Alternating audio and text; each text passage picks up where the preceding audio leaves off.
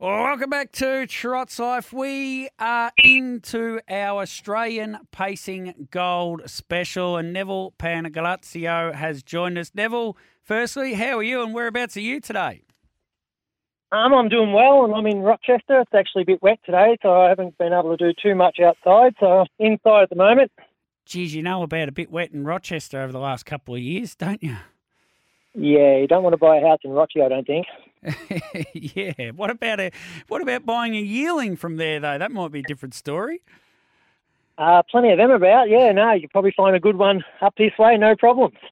I want to start with one of interest, Severe Storm, who's not a Staffordshire Park one, but I think it's still yours, and very interesting family, and you've gone to Pastor Steve, and she was a nice little filly, actually. She only won the 2 races, but I think she was a bit better than that, if that makes sense.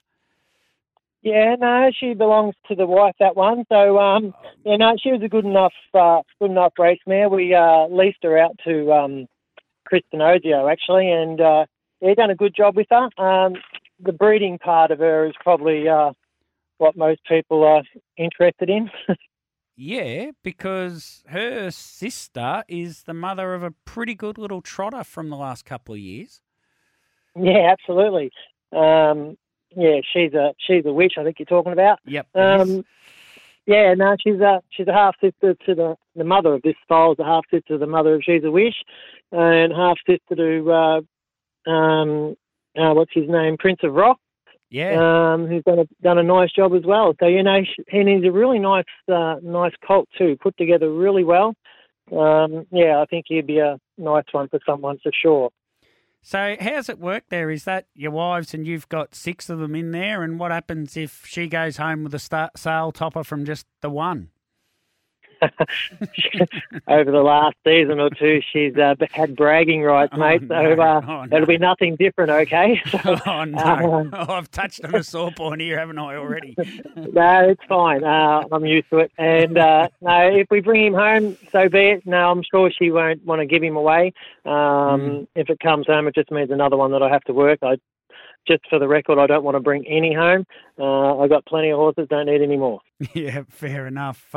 You've got a lot of fillies, though, amongst the lot. What, there's 1, 2, 3, 4, 5, 6 yearlings that you're taking down, and 5 of them are fillies.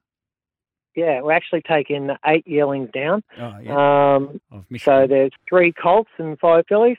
So there's plenty of little girls there for someone to breed on afterwards. And interestingly, a lot of colonial bred stallions, and with the way the Storm Inside and Soho Tribecas are looking, I've been saying this to a number of people through these chats, and I just feel as an industry we've just turned that little bit towards our colonial stallions, and they're becoming more commercial as well, if that makes sense. Absolutely. Look what the Storm Inside did at Bendigo first up. And it's 12,000, I think, premium or gold, whatever they're called, pure. So for their Vic bred. So that's really worthwhile. So we've got a very nice Storm Inside little girl. Well, she's not little. She's actually quite nice. Big, long, lean thing. Half sister to John the Bull Shark, who was going to win a race before he succumbed to a twisted bowel just recently. So that's the second foal. Should be a nice one, belonging to the Sheffield family as well, which is Mindari Pretty and all them in there. Yeah, all the Sheffields, and then, more recently, Mindari Pretty, and it's a very, very strong family for many generations. When did that Sheffield family start and your connection to it? Well, a long time ago. Yeah.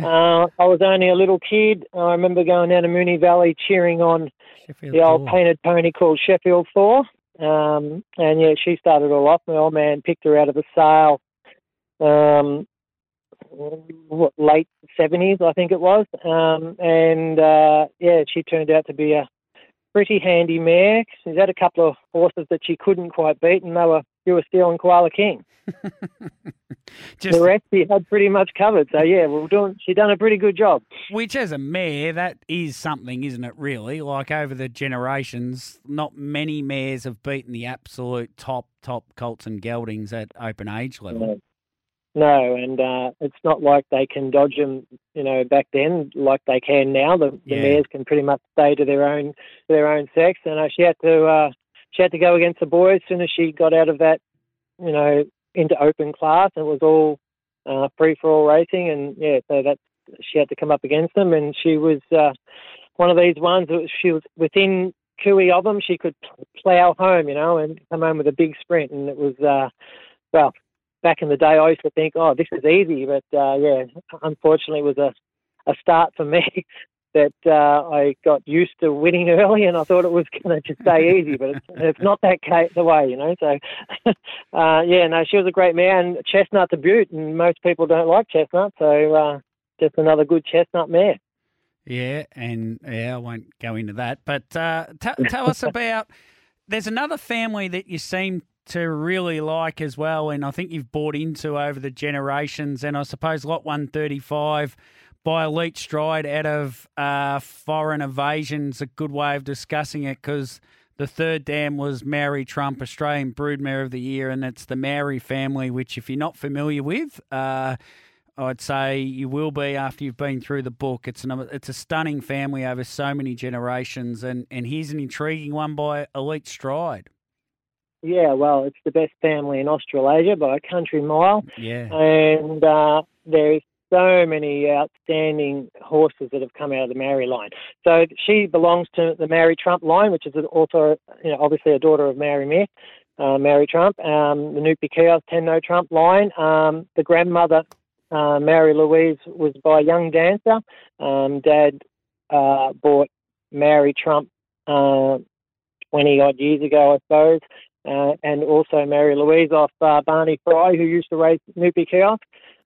She'd won a few races as a pacer, actually, being by Young Dancer. She didn't trot, but we put her to Umbro Invasion, got the mother of this filly. She made the races and went along, but wasn't fast enough. And, she's got a lovely Elite Stride foal going through. Very correct, very big actually, and long, and looks really nice. It's a great brain box too, and I like Elite Stride. He's another colonial bred, obviously. So it's the Vic bred $12,000 pure. She'd be a good one, and later on breed from. No worries. And he's by Muscle Hill, which doesn't need much introduction either. Elite Stride. Absolutely. Yeah. Elite Stride was a very, very good horse. You only have to ask Anthony Budd how good he went. And he was I think he was a bit injury prone. He only had a dozen starts or something, won most of them. And, standing him at stud for Emilio at Alabar. And, we liked him. He's really well bred. And we've had a couple of foals on the ground. They all look the same. So the stallion's obviously leaving his mark on them, which is a great sign. So if they come out and start winning, then he'll be a very cheap stallion. He's not very dear at the moment, but get in before he goes up. So that lot 135, 10 No Trumps in the maternal line, and lot 130 a few before, 10 No Trumps the stallion on this occasion. And the dam is Delta Sue, who's the mother of the very, very talented and very good horse Delta Sun, who's now accumulated over $400,000, $435,000 in round figures, and he was by 10 No Trump as well. So this makes it a full sister to Delta Sun. Yeah, it would be. Unfortunately, we have had a bit of a problem with that filly. So, yeah, but she's still there, but she won't be going to sale. So she's had visits in the paddock, hurt her knee, we think. So she may be there for someone to breed from, come and buy. But we probably won't be taking that mare down. So unfortunately, she's not there. These things can happen, can't they? So you go to a lot of effort to breed a horse, to rear it for, 18 months nearly now, and right on the cusp of it, an accident can happen.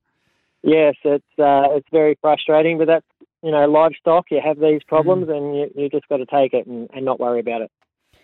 Who's the pick of the bunch? All depends who you're talking to, I suppose. The wife will say Severe Storm. My brother will say the one out of Sweet As They. It's a full brother to Pink Galahs. Yeah. Yeah, he's a very nice horse. There's something about him. He's just different. That's what I'm gonna leave it at that. Something about him. So you're talking about the horse or your brother when you say there's something about him and he's just different? No, I'm talking about the horse. Oh, okay. I just wanted to clarify. No, he's a very nice horse. I'm a bit intrigued that Pink Galahs must have been a little hard to get along with at the start. I'm not sure. They used to call her the brown dog, and I couldn't get over why they would do that. And $330,000 later, who cares, And yeah. And anyhow, this guy started off a little bit headstrong, and he's just come around. So I'm thinking you're either very, very smart or you're bluffing me. I don't know what it is. He's a real nice horse, and he's got some energy. So yeah, I don't know. And I'm pretty good mates with Maddie Craven, and I've pretty close with this journey with Pink Galahs. I'm telling you, if she had been sound, she wasn't even sound before she raced till she made that. Right, I reckon it was Kilmore her first trip. I don't even think she was that sound then. If she had been a sound racehorse, there'd be a 1 in front of her dollars earned, and it'd be probably for 1 million. Like we just never saw the best of her, really. Yeah, no, she was obviously very, very good. I actually raced the mother, Sweet As A. So my brother Mikey bred her, and I raced her for him. And she was a bit headstrong herself, but Pink Galahs was the first foal after Mike sold the mare, and Maddie's group. I think they bred her and then sold her on. Mike was able to buy her back. So he's breeding from her again now under his own name, and he's pretty proud to have her back. And so, she's the mother herself, Sweet As A, still a bit of a pain in the backside when she foals. You don't go near her for 2 weeks if you want to keep your hands. And, so this one is a very nice horse, and just for all the horses that we've seen go through over the years, there's sometimes you don't know what it is. You just get this feeling. But I have this feeling with him. He's just something about him. That's all I can say. G'day to Caleb Lewis, Matt Craven, if you're listening, because I think they'll be pretty interested. I would have thought. So that's your brother's pick, and we've got Louise's. What's your pick? Established her. Yeah, what's yours? Well, Dad owns 5, and I actually we have another breed here called the Pacific Charm family breed, which is Lenny the Shark in there as well, and there's quite a lot of good ones come out of it, and there's one out of Major C that I really like. Major C was a nice big major mare that's quite tough, and granddaughter of Pacific Charm was a good mare for us that the moles raced, Major C's, I think this is the first foal, might be it's first foal, and it's a very well put together filly.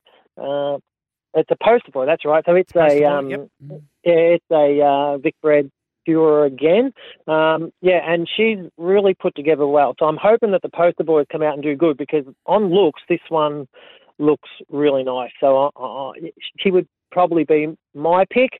Like Louise said, like I said, Louise reckons everyone's the pick, and my brother reckons Pink Galahs is the go. So, they're all nice. I like them all. They're all good. Very good. Nev, best of luck at the sales, mate, and I look forward to seeing how they all go. Very good. Thanks, sir. Let's get to the 11:30 news. We've still, in this hour, going to catch up with the Prince of Portland, Heath Burke.